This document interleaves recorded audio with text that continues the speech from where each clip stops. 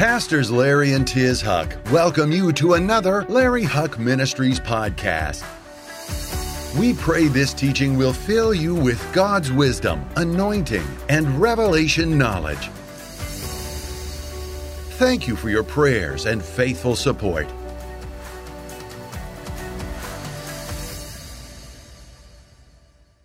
Open your Bibles to the book of Acts chapter 4. We'll continue on with talking about boldness. You know, I can't speak for women, but one of the worst things you can say to a man, a guy, is you're a coward. You're a coward. You yellow belly. I don't even know what that means. You yellow belly. Really? It's jaundice. You chicken, when you're a little kid, chicken, you won't do a chicken. And, you know, I'm a pretty brave guy, I think. I think I'm a pretty brave guy. I have, if you go to my house, I have giant big bears that I hunted in Alaska, went into the woods, bushes, knew it was there, turned around, there's a big bear there and shot him. I've got video of a lion, an African lion, charging me. I've got it on video. He's a guy from National Geographic, have me along. This lion's charging me, and the guy that owned the area, the outfitter, he said that lion was going for you. He said, I've had 1,000 hunters. You're the only one that stood his ground and made the shot. And he died. Lion's charging me. I got it. He's going, he died like right there. You know. Afterwards, I had to change my drawers, but besides that, it's another story. But I think the worst thing you could say to somebody is you're a coward. You know, to a man anyway. You're a coward. You coward. I remember when years and years ago when Anna was a little girl and Luke was real young when we went to Zimbabwe and we bungee jumped. How old would you have been? I was 18. You were 18 and Luke was 14. So we're in Zimbabwe, and at Victoria Falls, they have this bridge, and at that time, maybe it still is, it's the highest bungee jump in the world. And so the kids are going, come on, Dad, let's do it. Let's do it. I don't know if I have my wallet with me. You know, I mean, I've hunted bear, I've hunted lion, but I have a slight problem with heights. And so we're watching it, and first off, these 3 or 4 guys I think they're from Germany or something. One called himself Jesus, the other one called himself Peter, and the other one called himself Paul, and the other one called himself John. They're calling Jesus, you know, and they jumped. And I figured if God didn't kill them, I'm safe. And so I'm still, and so here was my out. Well, if you kids want to, we'll do it, and you go first. And they strap this thing around your legs, around your ankles, and you dive off the highest bungee jump in the world. And so Andy gets up there, boom, jumps off. Luke gets up there, boom, and I had no choice. I figured if they back off, I go, yeah, okay, I won't do it either because I don't want to embarrass you. But I jumped off. It was the craziest, stupidest thing I've ever done in my life. My body vibrated for 5 days. But I had to jump because I couldn't let my kids see me a coward. Well, I want to talk about being a brave person, having courage as a child of God. Read with me in the book of Acts chapter 4, and let's start with verse 8. Then Peter, filled with the Holy Spirit, there's the key. Peter, filled with the Holy Spirit, said to them, rulers of, let me stop right there. If you remember the story, they've horribly killed Jesus. They've arrested Peter and threatened to do the same thing to Peter. When Jesus was arrested, do you remember Peter denying the Lord 3 times? A child said, you're one of those Christians. He goes, oh, I don't even know him. You were with him. No, I don't know him. Weren't you with? But then Peter got filled with the Holy Spirit. The reason I stopped there, and it's not in my notes, but I think we all need a refilling of the Holy Spirit. Because the Holy Spirit, the Lord says, when you are filled with the Holy Spirit, I'm going to fill you with power. And that word power means strength and courage and boldness. It's not just so that we flop around and not that we go shandala bippy mama roda honda mau. It's so that we can. I'm aging myself here. It's so that we can be a witness of Jesus Christ. So Peter filled. Now, until he was filled, let me just throw this in real quick. Every morning you need to pray, God, refill me. Because we're leaky vessels. And the devil will come in and poke a hole in us, and we get drained of the Holy Spirit. And that's one of the reasons for worshiping, is you lift your hands up and you're a vessel, and God refills you with his presence, refills you with his anointing. Peter, filled with the Holy Ghost, went from a coward into someone bold.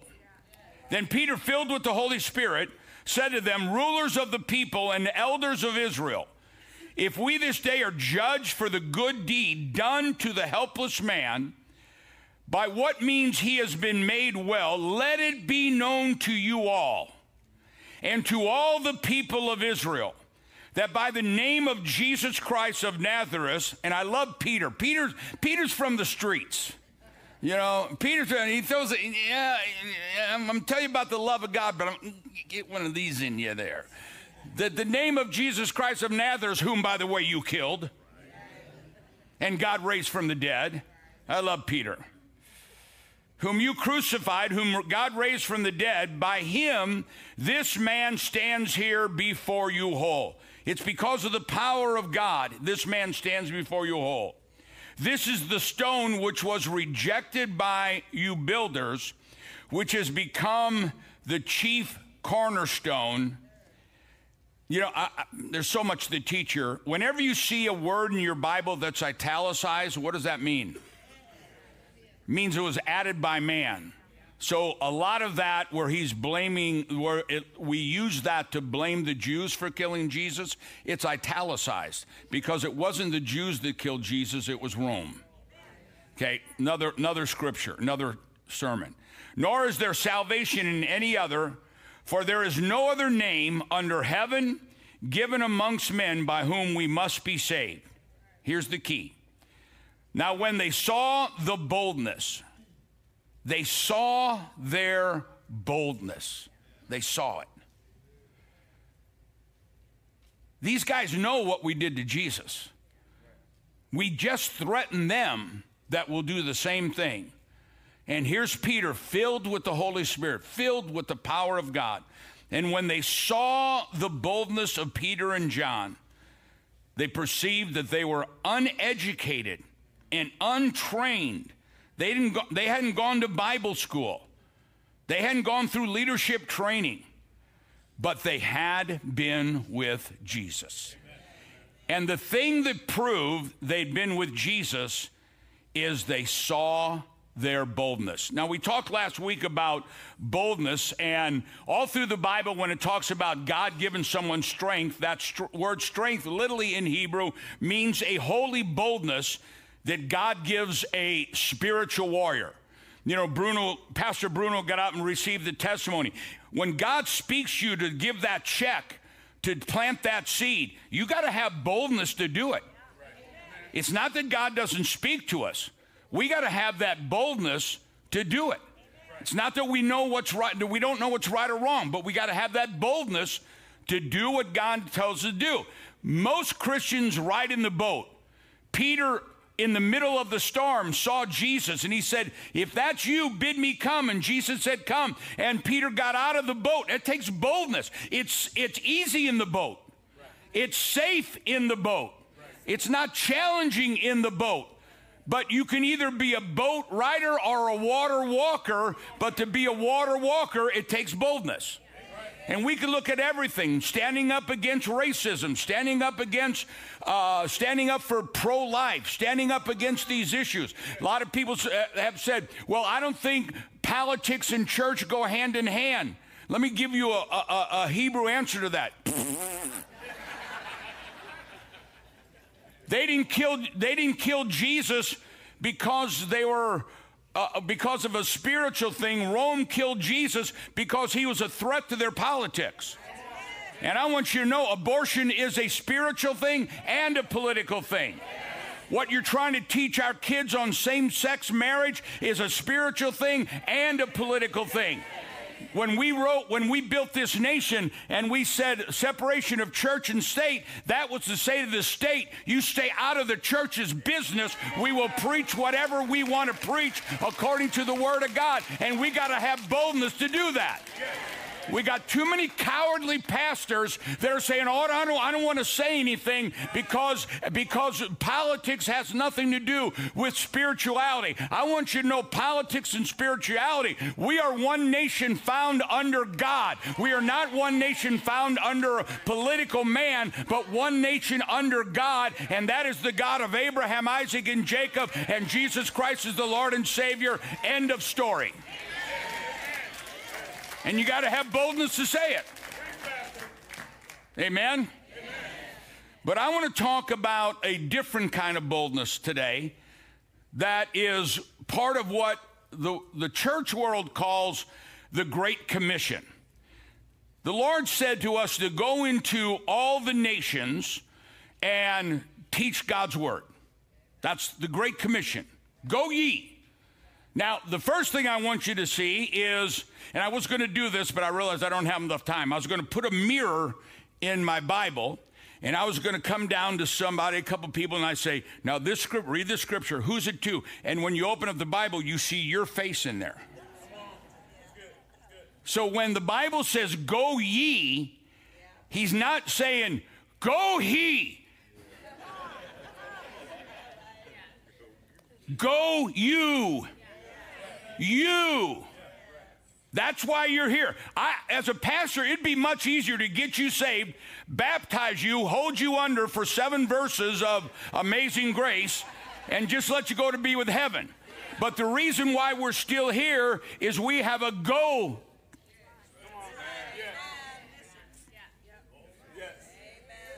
And then he says into every nation. It's interesting. The word nation, and I'm not going to teach this right now, but the word nation is in the Bible meaning Gentiles. But it also means every ethnic group, which we talked about last week. We ought to be white and black and brown and Asian and Native American, because he said every group, go to every group, go to every nation and preach and teach the Word of God. Every nation, every person. Now, the amazing thing today is that every nation in the world lives next to you. Oh, someday, Pastor. Oh, thank you, Jesus. I want to be a missionary. Well, go down the block. If you can't win your neighbor, I don't think you ought to go to Papua New Guinea.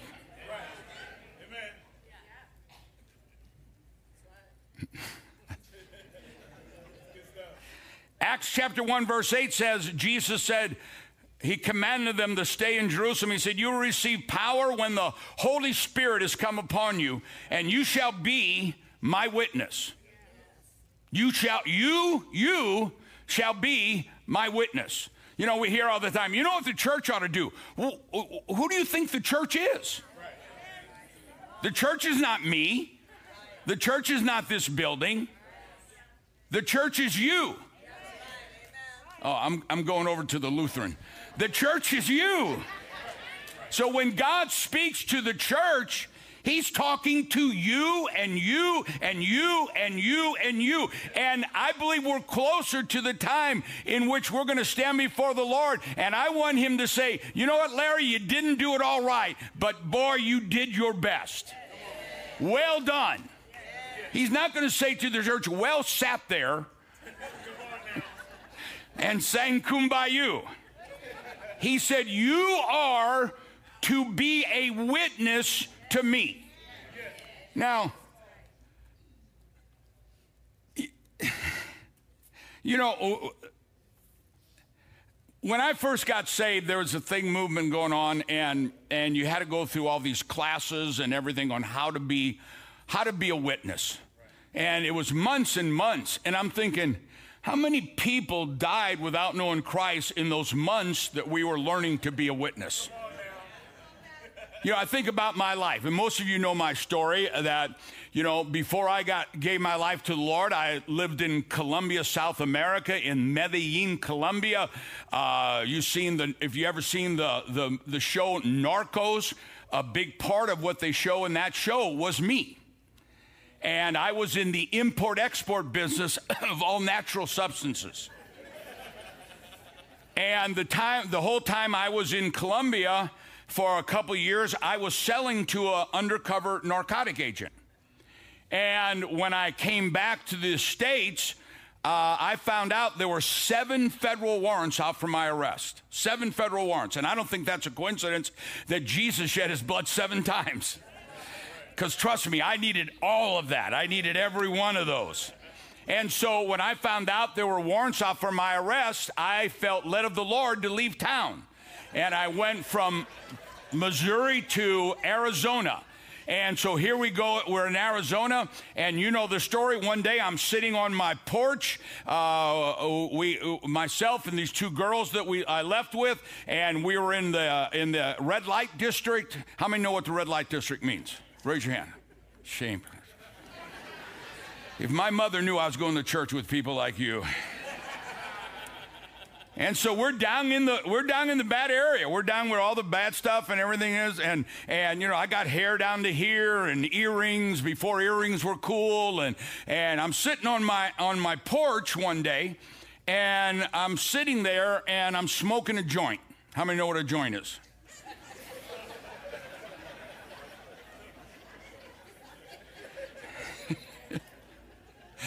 And the rest of you are lying. And so I'm sitting on my porch smoking a joint, and I see this little chubby Mexican kid. His name was Bill Trujillo. And I'm sitting on my porch, I'm smoking a joint. You know, let me ask you something. What do you think somebody looks like that will receive Jesus?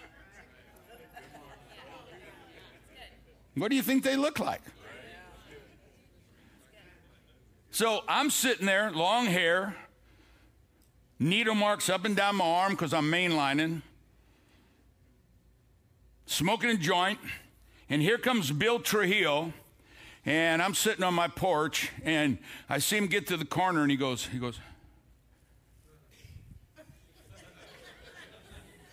and so I'm thinking, he wants to come buy dope. He's trying to he thinks I got drugs for sale. So he gets down the end of the corner and he stands there like this. And he looks back at me and goes, and so I'm watching him. He does this 5-6 times. And finally he gets to the end of the corner and I see him and he literally goes like this. And he just makes a beeline across the street. He walks up to me and I'm thinking he wants to buy some drugs. And he says, he didn't say, hi, how are you? He just walks up to me and goes, you know, I've never done this before, but I couldn't leave until I tell you Jesus is who you're looking for. Not the response I was expecting. And I said, what? And he goes, you know, 5 days ago I was a drug addict, and these guys prayed with me in the streets. I got in the back of their van with them, and I received Jesus as my Lord and Savior, and that's who you're looking for too. I said, no, it's not. No, it's not. But see, not long before that, you know, it's amazing how spiritual we are when we're in trouble. That's because in every person, I'm an atheist, but you find out that something is happening beyond your control. God help me. That's the love of God. That's the love of God that he's put in every one of us. God help me. When I found out there were 7 federal warrants out for my arrest, God help me, God help me. Right before that, I was in Colombia, South America. I had a ranch down there, and I overdosed, and I collapsed by myself, and I knew I was dying, and the only thing I could think of was, God help me.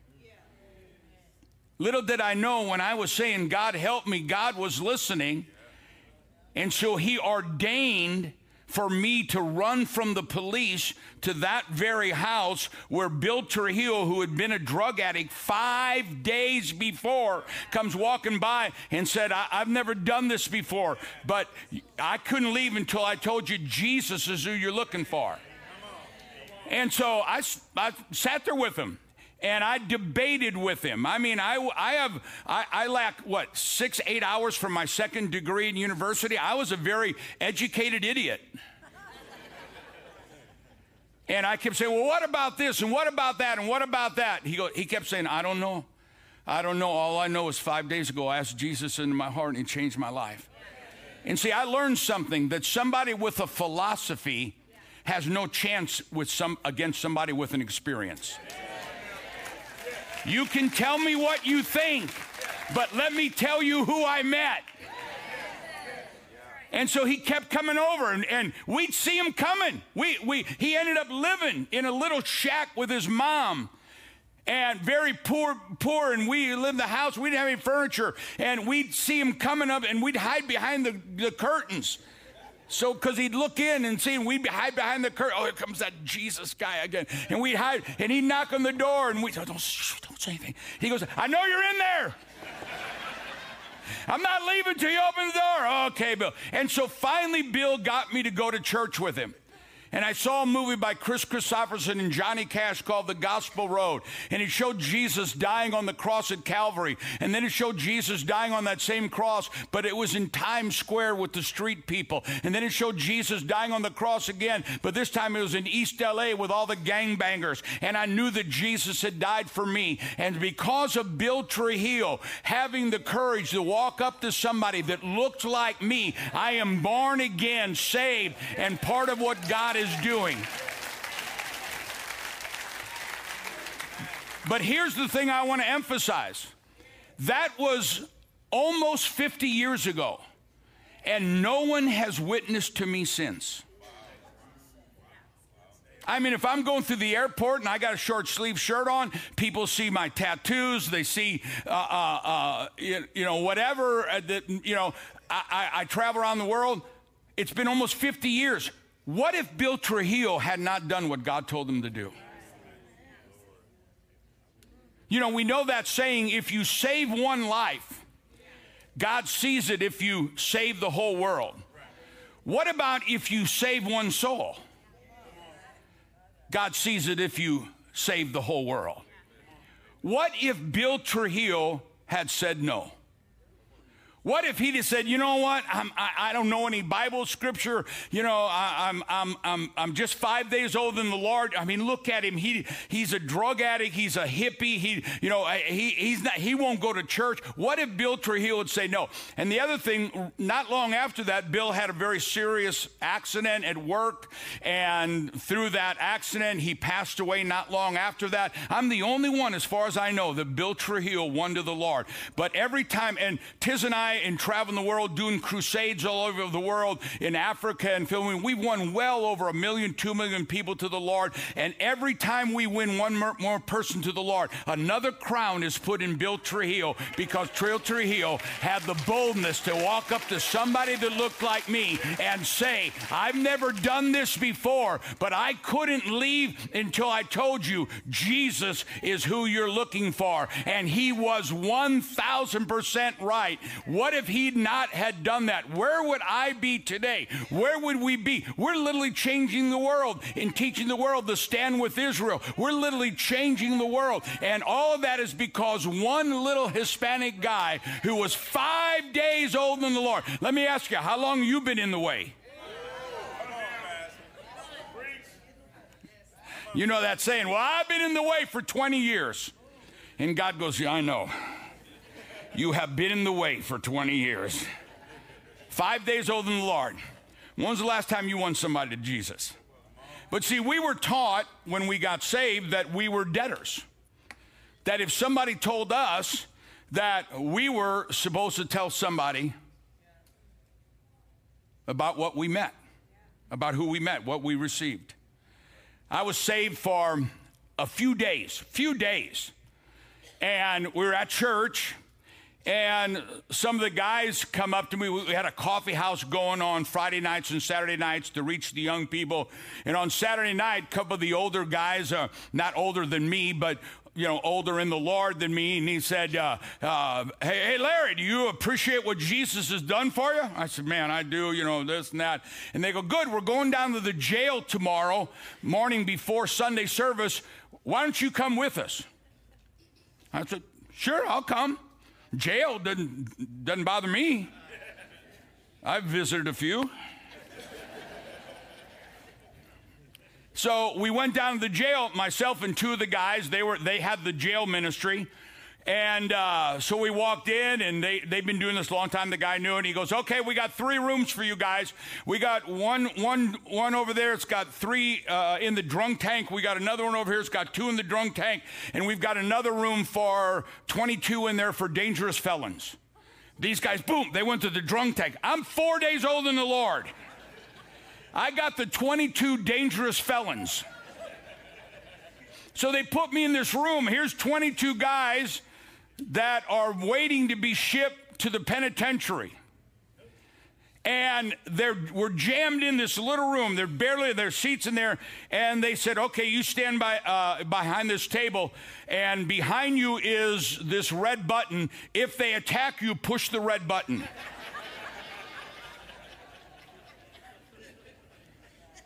So I preached, listen, I didn't know how to preach. How do I preach? I'm a few days on the Lord. So you know what I did? I gave my testimony. I said, here's what I was, but I'm telling you, when Jesus came into my heart, they overcame the enemy by the blood of the Lamb and the word of the, oh, Pastor, I've witnessed, but I don't know how to preach. You've got a testimony. Oh, but Pastor, I was never a drug addict, or I was never a prostitute. That's even a better testimony. I was raised in church, but one day I realized it wasn't about a religion, but it was about meeting Jesus Christ as my personal Lord and Savior. And you overcome the devil by the word of your testimony. Somebody ought to shout amen.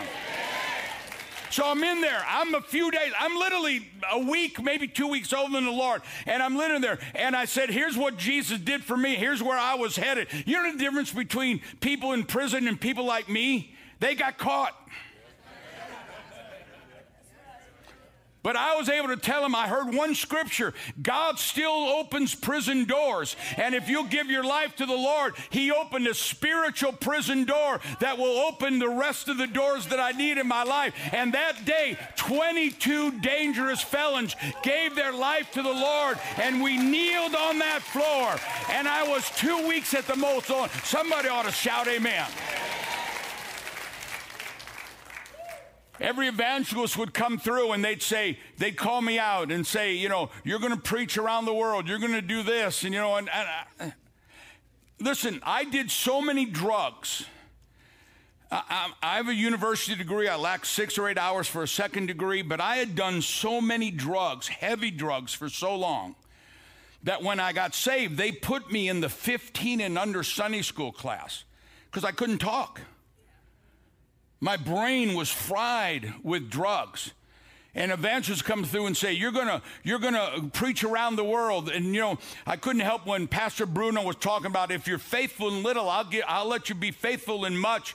And so I'll tell people wherever I go. And some of the guys came up and said, listen, Saturday morning we go down to the streets. Now, this doesn't happen anymore, I don't think, but not that it couldn't happen. And our church would go down to the busiest area in Flagstaff, Arizona. It's called Four Corners, where everybody does their shopping and all the traffic stops. And they go down there and street preach. And they said, if you really love Jesus, you'll come with us. And I said, well, I love Jesus. I had no problem going into jail. I can relate to those folks. But to get on a street corner and stand up and preach, That whole Friday night, I went home and said, Lord, if you're going to come now. Please, Jesus, come now, come now. I was scared to death. So I went down with them, and there was, guys that are still my friends, and they got on the street, and everybody's shopping, everybody's where everybody's at. They got, I'm here to tell you that Jesus Christ loves you. And I'm going, I am so embarrassed. I am so embarrassed.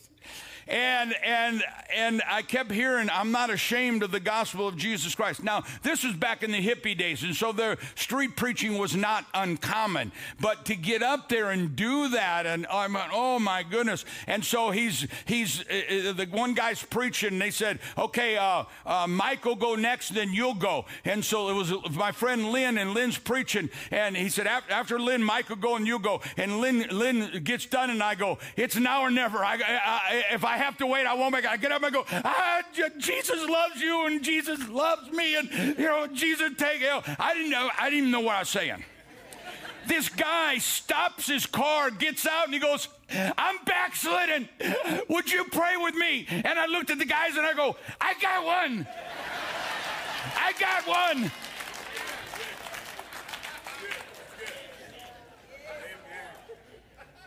I said, I'm going to do it. And I'm not going to be a coward. One of the things that God gives us is boldness. We go down the street. We go out in the streets all the time. We go out in the streets all the time. Friday and Saturday night, we go out witnessing. We go out in the streets and witness. Invite people to church and say, can we pray with you and stuff? And we go down in the area where I had been living, and it's where all the college kids partied and all the bars were and all the prostitutes were and everything. And we're all witnessing to people, and somebody said, boy, see that guy? He said, that's Lucky. His name's Lucky. He's the pimp. He's a big African-American guy. He had arms. I think he was like 8'7". He's the biggest guy. And so I go, all right. So I said, hey, are you Lucky? He goes, yeah. I said, hey, Lucky, I'm Larry. And listen, man, I just want to come over and tell you what Jesus has done for me. And a couple of other guys were around there, and they were talking, and we were talking. He's a really nice guy and everything, but he kept looking at me. And I'm going, no, Jesus did this, that. And everybody trying to. So finally everybody leaves, and he looks at me and goes, come on. What are you on? What are you on? I go, what am I on? He said, look at how shiny your eyes are. I promise you, this is what he said. He said, I've seen that look before. He said, you're high, aren't you? And I go, shh. I said, I am. He goes, I knew it. I go, nobody has that look on their face like that. And I go, I'm high on Jesus. And I'm high on the Holy Ghost, and I ain't never coming down. And he goes, are you serious? I said, I'm telling you, man, listen, I know, I'm from the streets. I know what it is to get high. I said, this is a high you cannot buy. It's been paid for already. The next morning, Sunday morning, Lucky and his son showed up at church, and I prayed with them both down at the altar and gave their lives to Jesus Christ. What does somebody have to look like for you and I to tell them about Jesus? So Tiz and I went into the ministry, went to Santa Fe, New Mexico, and we're pastoring there. And I looked this up just to make sure I had the statistics right. Let me look at my notes. I've lost myself. And, well, I've got it in here somewhere. But, here it is. In 1980, Santa Fe Penitentiary had the most violent prison riot in the history, even to this day, of inmates that took over.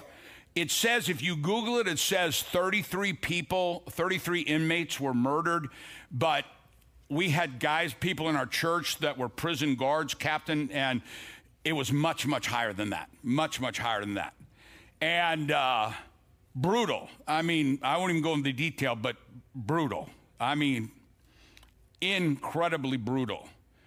One thing is, I'll tell you in that, is that they testified they were doing horrible things to inmates, and they went to, in the one section where most of the Christians were housed, and they could not get one Christian cell open.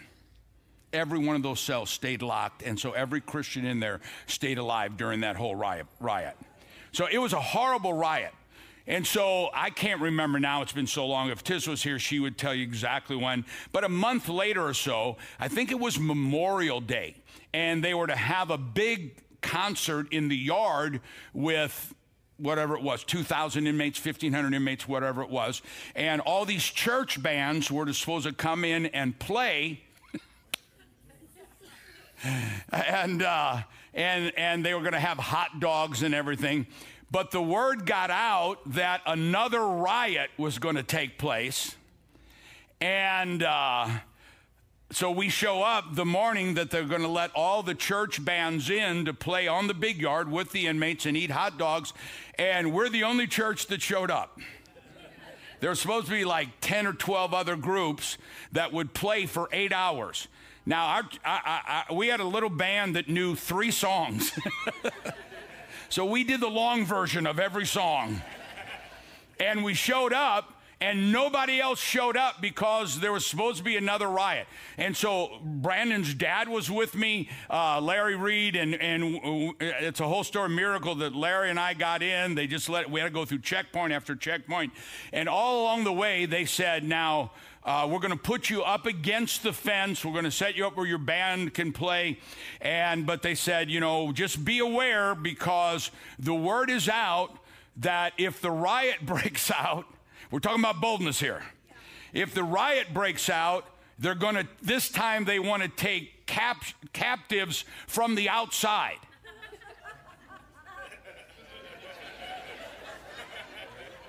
We looked at each other and said, we're the only ones from the outside.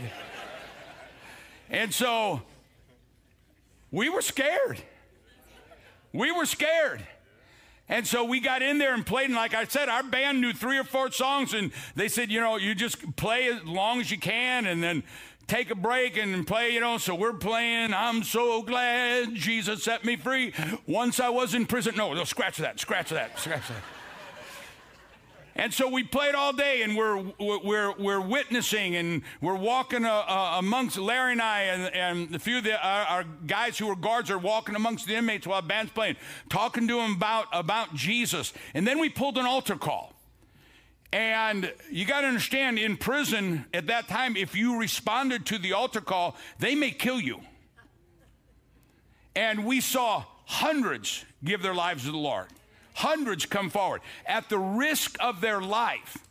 And so we pray for everybody and everything. And in prison, if you understand this, in that prison there was the neo-Nazi, the white supremacy gang.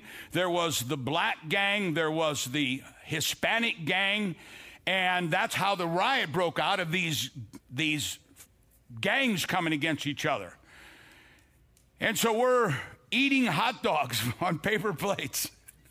And all these inmates are around us. Larry, Brandon's dad did, I think, 14 years in San Quentin when he got saved. And, my testimony and stuff, and people knew our testimony. And so all the hundreds and hundreds of these inmates are around us. All the guards are up on the wall with automatic rifles. And so we're all talking, and, everybody's, and all of a sudden, it's like the parting of the Red Sea. The crowd begins to part.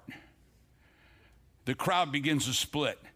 And we're going, what? And you could feel the tension in the air. And all of a sudden, this guy, this white supremacy, he's tattooed from his head down, and huge white guy, comes walking through the crowd, and boy, they're parting. We found out later he's the head of the white supremacy group. And he comes walking, Larry and I, and the crowd's parting. And I'm thinking, no habla inglés.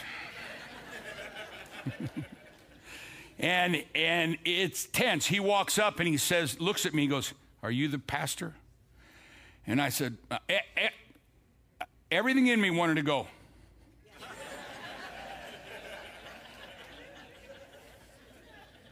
And I said, yeah, I'm the pastor. He said, I'm the one that they're blaming for this riot. I said, okay. I mean, it is quiet. And he goes, is your God loving enough to forgive me? I said, what's your name? And he told me, I said, let's say it's Mike. I said, Mike, our God is loving enough to forgive you. If you're man enough to kneel here with me in this dirt and receive Jesus. And him and I and Larry knelt right there, and he asked Jesus Christ into his heart to be his Lord and his Savior. Somebody ought to shout amen. Now, at that same time, so here's the head, and this is what I'm talking about. It's a key is breaking this racist garbage down. So here's the head of the white supremacy, gets his heart right with God. And at the same time, you know, our church in Santa Fe was all Hispanic, or 98% Hispanic.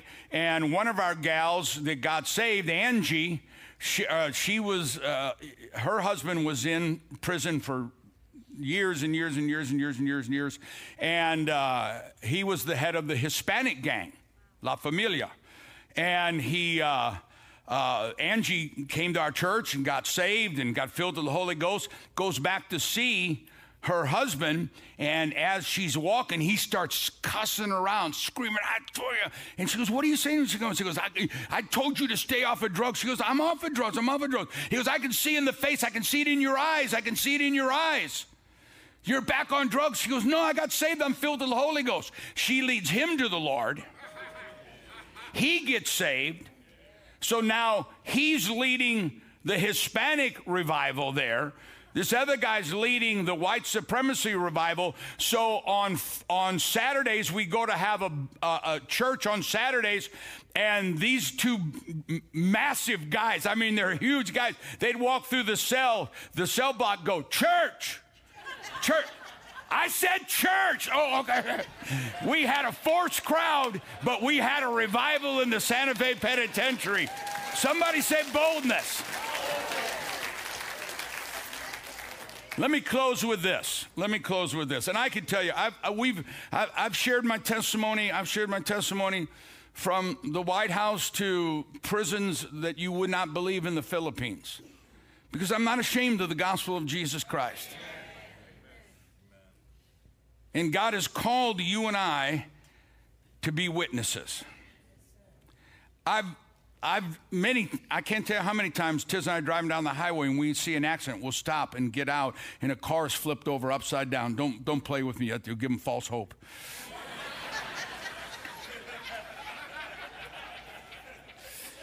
And somebody's in there. Just last week, I guess it was, there was a bad accident, and I got out and I told the officers, I says, is everybody okay? I'm a pastor. Does anybody need me? I can't tell you how many times I've crawled in my suit or in my jeans, and somebody's ended there and prayed with them inside of a car. Because God said, go ye into all the world.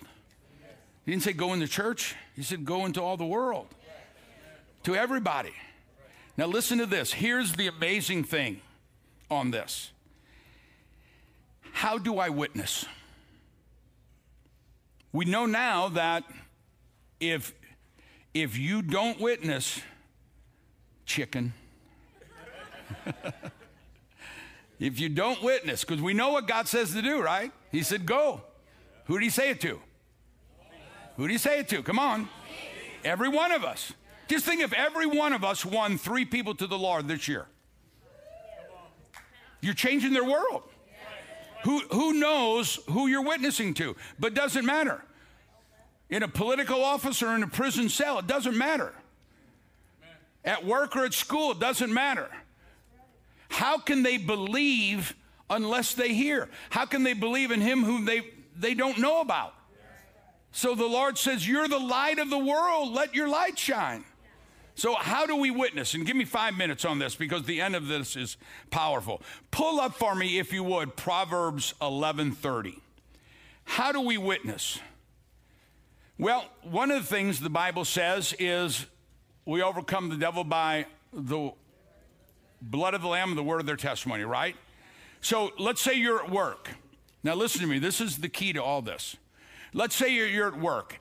It's very hard, and I don't believe in this. I don't like it. It's very hard to go up and say to somebody, if you don't know Jesus Christ, your Lord and Savior, you know you're going to burn in hell forever. Somebody who's going through hell doesn't care about 30 years from now. They need an answer now. So you're at work and somebody says, or you hear somebody's going through cancer. Say, hey, I heard what you're going through. Can I tell you this story about my pastor's grandson and my pastor's wife? Or can I tell you what God's done for me? And then you look at them and say, can I pray for you? And so you grab their hand. Now I'm going to show you something here. Give me a couple minutes, because what I discovered here is amazing. And you give your hand and you pray with them. And you say, why don't you say this with me? Father, I'm believing for a miracle in my body or my wife or my son or my child or whatever. Father, I'm believing you for a miracle in my family and my marriage. Now watch this. Look at Proverbs 11:30. The fruit of the righteous is a tree of life. Because of time, I wish I had time. He who wins souls is wise. Now let me show you something. We have used this scripture since I have been a Christian almost 50 years. He who wins souls is wise. The amazing thing is, where was that written? Proverbs. That's before Jesus. The word wise, let's look at the word wise real quick. And I'm just going to say, the word wise in Hebrew is the word hakam. And it means understanding. It means insight. It means a sensitivity to God's voice. It means a cleverness, a shrewdness, a knowing of things beyond the head knowledge. So when we win souls, we become sensitive to God's voice. One of the things I pray every day, I pray, God, make me sensitive to your voice. Lord, let me speak to me, lead me, guide me, teach me. And that's in everything. That, driving down the road. When we were in Portland, and driving down the road, and God says, make a left. God told me, make a left. And I pulled into this gravel road, and behind these bushes was a sign. We were looking to build a new church. Behind these bushes was a sign, property for sale, but it had been for sale for so long it was hidden. Remember, Nancy, Donnie? Remember that? So we bought it. I think we paid $4.2 million. 2 months later, they changed the boundaries of Portland, and now it became worth $30 million or whatever it was. That's being led by the Holy Spirit.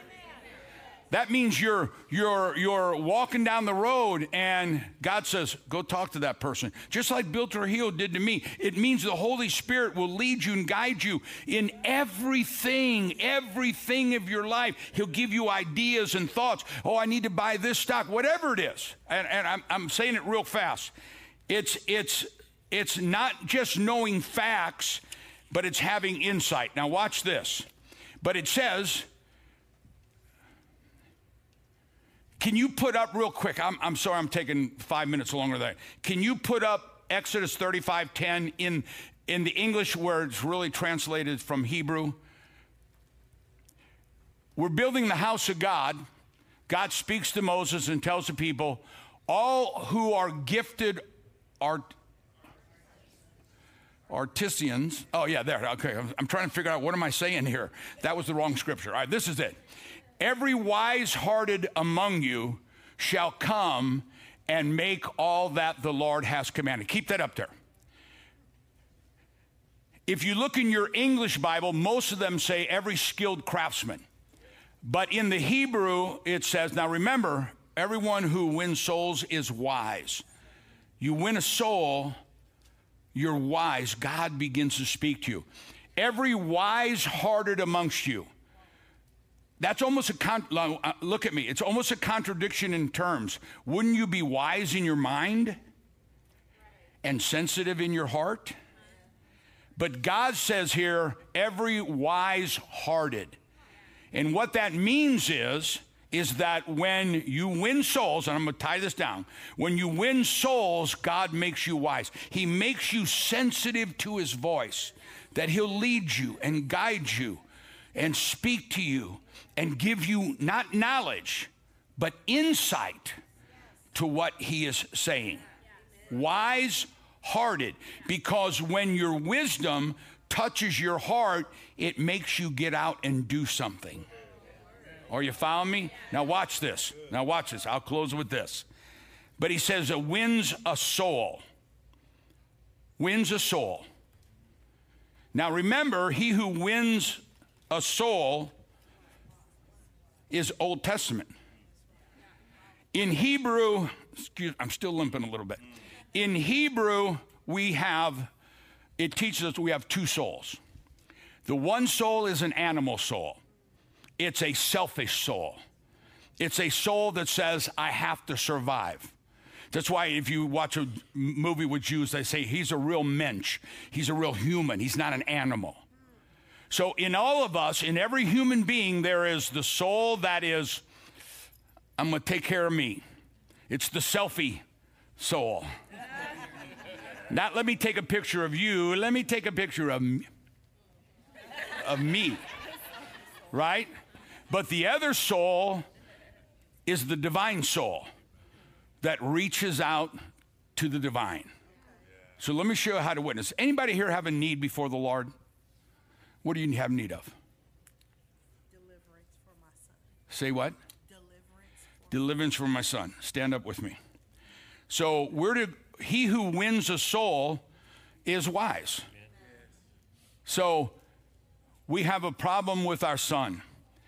The devil will tell us, well, your son's doing this, your son's doing that, your son's doing this, your son's doing that. He'll try to paint a picture. But you see somebody and you go, I heard about your son. Let's pray. Say this with me. Father, I know you're no respecter of persons. You're going to reach out. And you're going to touch my son. You're going to do a miracle on him. You're going to bring him home. You're going to deliver him from evil. And we give you praise in Jesus' name. Amen. Now watch what you just did. Now, and did you feel that? I could feel that while we were doing that. Watch what you just did. That animal soul is going towards the logic. Oh my gosh. But you just saved that soul and turned it back towards the divine. Whenever you do that, why do you think we get up here and say, listen, we have a job on earth. It's called Tikkun Olam. We have a job to repair a broken world. Let me say this again, and I always get letters, and don't send me letters, don't send me emails, because if they're negative, I don't read them. It's only when you say, Pastor, you're so good looking. And you're so tall. And have you lost weight? But our job is to be the light in the world, and people are facing darkness. And so we don't go in there and say, and here's what we do. You know, if you don't receive Jesus Christ, your personal Lord and Savior, you're going to hell. Listen, if their kids are going through this, or their wives are going through this, or they can't turn the electricity on, they don't care what happens in 30 years. They want God to be God right now, and you touch that soul and you bring that soul to light. Wherever you go, Bill Trujillo walked up to me almost 50 years ago and said, I have never done this before, but Jesus is who you're looking for. My soul was heading towards darkness. I wanted out, but I did not know how to get out. And Bill Trujillo came up to me and turned me towards the light, and the light began to guide me. And I'm still on this path today because one person had the boldness to tell me about Jesus Christ. Somebody say amen. Stand with me all over the building if you would. Somebody shout boldness. Somebody say now. We need boldness now. Listen to this. Ancient Jewish wisdom says these words. Listen to this, so good. A piece of the world that is broken has been waiting for you, a particular soul, to repair it. What if Bill Trujillo had not 5 days old in the Lord. 5 days old in the Lord. And he said, I got to tell you, Jesus is who you're looking for. Do you know how many broken souls you'll run into tomorrow? Just be a Holy Ghost spy. People are having marriage problems. Tell them, listen, I know somebody that can heal that marriage. People are having children problems. Listen, I know somebody. You know, I told the family this the other day, and I said, I don't think I'll share this, but I am going to share it because I want to speak it out. There's a guy that, you know, I raise horses and cattle and stuff, and there's a guy that is involved with that, and for about a year, his wife has been really, really sick with cancer. And it's been so hard with him, and I just keep sharing our testimonies.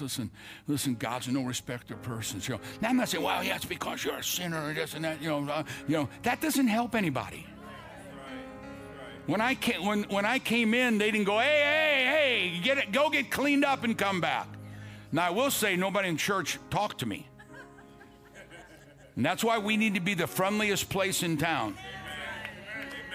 Say amen. You need to talk to at least 5 or 6 people and say, hi, how are you? What you doing? And maybe somebody's going through. They need you to encourage them, and especially strangers coming in. Amen? But I just kept telling him. I'm praying with him and saying, you know, and it had nothing about heaven or hate. He at this point, he doesn't care about eternity. The love of his life is going through. I saw him 2 weeks ago, or a week and a half ago or something, and he texted me, he said, I'm on my way out to your place and this and that. Now listen to this. And he gets me and he said, Larry, he said, I don't know what's going on. And I said, what? And he goes, I just left the hospital, and I mean, he didn't know what tears flowing down. He said, they just did scans on my wife again because, you know, they told her she only got X number of days to live, and, you know, so they wanted to do some scans, and, you know, you better get all the family in and stuff. And so they did scans, and they come back and we go, well, there's no tumor.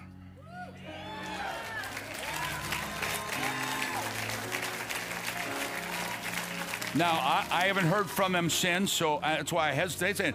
And he said, and then they said, well, where the tumor was, well, she had a hysterectomy, right? And he goes, no, she never had a hysterectomy. He goes, no, show it right here. And he goes, I have no idea what's going on. And I'm saying, Bill, I'm telling you, God can do something for you that nobody's ever heard of before. Amen? Listen, God didn't make me a drug addict. The devil did. But I can say to any parent here, I can say to any person here, they may tell you you never stop using drugs, but who the Son sets free is free indeed.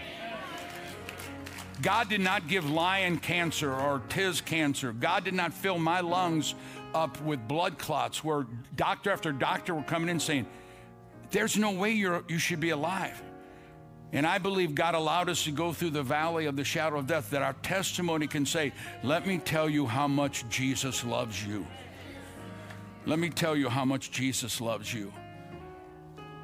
You know, in reality, and I think Tiz and I have probably led 1 million, 2 million people to the Lord, and we've done huge crusades all over Philippines and Africa. Plus when we first came to Dallas, we would never see less than 60, 80, 100 people saved every service, because people were coming in believing that God would touch their family. I want to get back to that.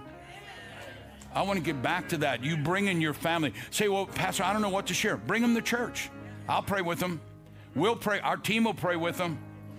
We'll get together. We'll pray with them. But the world is hurting. I'm sitting on my porch, hair down to here, smoking a joint, earrings, and a guy walks up to me, and I've never been witness to since. Thank you, Lord. Thank you, Bill. That's why I know when we get to heaven, we're having enchiladas, kosher menudo, no pork, beef menudo, tamales in honor of Bill. Amen? Let's be bold. We have nothing to be ashamed of. They out there are being bold. Look at me. They out there are being bold. I'm going to have, I told Derek to tell Pastor Israel that I want to have a men's breakfast. And I've been feeling this for the last few weeks. I want to have a men's breakfast and anoint our men with boldness. And today they told me that in some city, I'd already decided this, and in some city, this library was having children's reading stories to little kindergarten kids, huh? Story time. And they were having a transgender read it. And so these men in the church there heard about it, so they got there like hours before, and when they opened the doors, the men in the church took every seat in the auditorium and brought their Bibles and were reading scripture so that when the transgender came out, none of the children could come in, and they blocked. Somebody shout bold. So come on, somebody shout bold. I hate it when men of God don't act like men.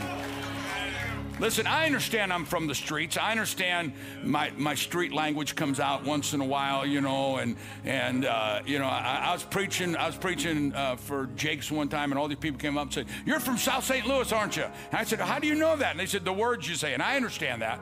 I'm from the streets. I'm from the streets, but I've been to the throne, and it is good news. We got to close. Close your eyes, bow your head just one moment. Here, look at me one more. Look at me. I'm praying for boldness to come on you. But here's what I want you to do from now on. Say, from now on. I need to do this. When I say every head bowed, every eye closed, don't just stand there. Close your eyes and say something like, "Devil, we bind you. Devil, we rebuke you in the name of Jesus. We forbid you to keep souls from your kingdom. Father, sweep across this auditorium and around the world that people get saved." And pray. Just look at me. If my people who are called by my name will humble themselves and pray. So just think, from now on, when we say every head bowed, every eye closed, you're going, "Devil, I bind you." Because the devil's going to fight people just like he fought me, just like he fought you. Oh, I know I need it, but you know, I'm too embarrassed. And so let's break the back of the devil, because you and your family will be saved. Amen. So every head bowed, every eye closed, no one looking around. Just today, because I'm going so long, I'm not going to bring you forward. But from now on, God willing, I'm going to ask you to come forward so I can lay hands on you. But I want to pray for you right now. You're here right now, and you'd say, "Pastor Larry, would you remember me in prayer? I've never received Jesus as my Lord and Savior."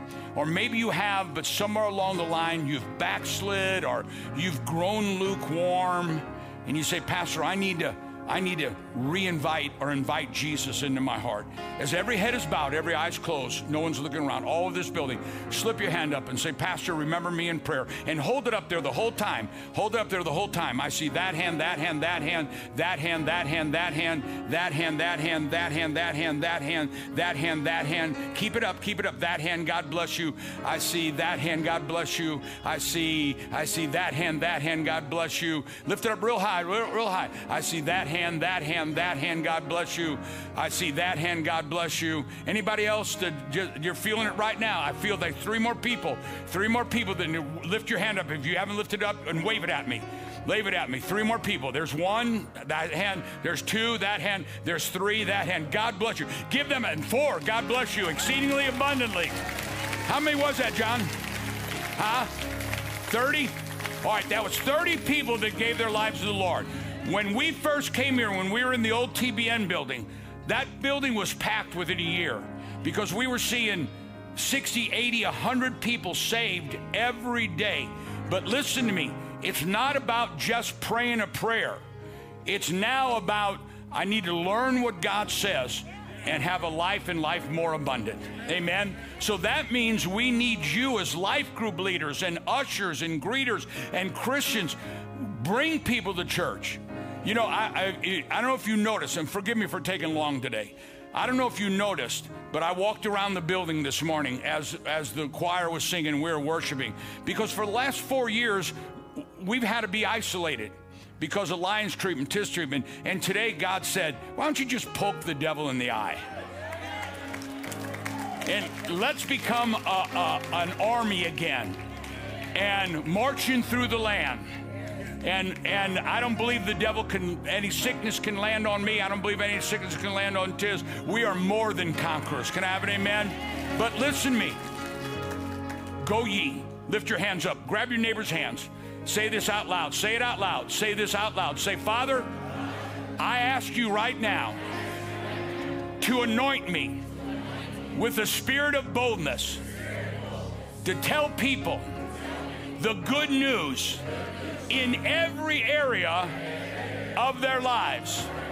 Our God rose from the dead, heals blind eyes, delivers the captives, sets drug addicts free, raises people from all sickness into health and life. I will be your light wherever I go. Remind me of this every moment, and I will give you all the praise and all the glory. In Jesus' name, amen and amen. Now give the Lord a clap offering. Father, anoint us with boldness. I'm going to have Wanderson share something. But listen to me. There's a move getting ready to take place, and we're part of it. Let's turn the world upside down. I read the end of the book. We win. Amen. Give the Lord a clap offering.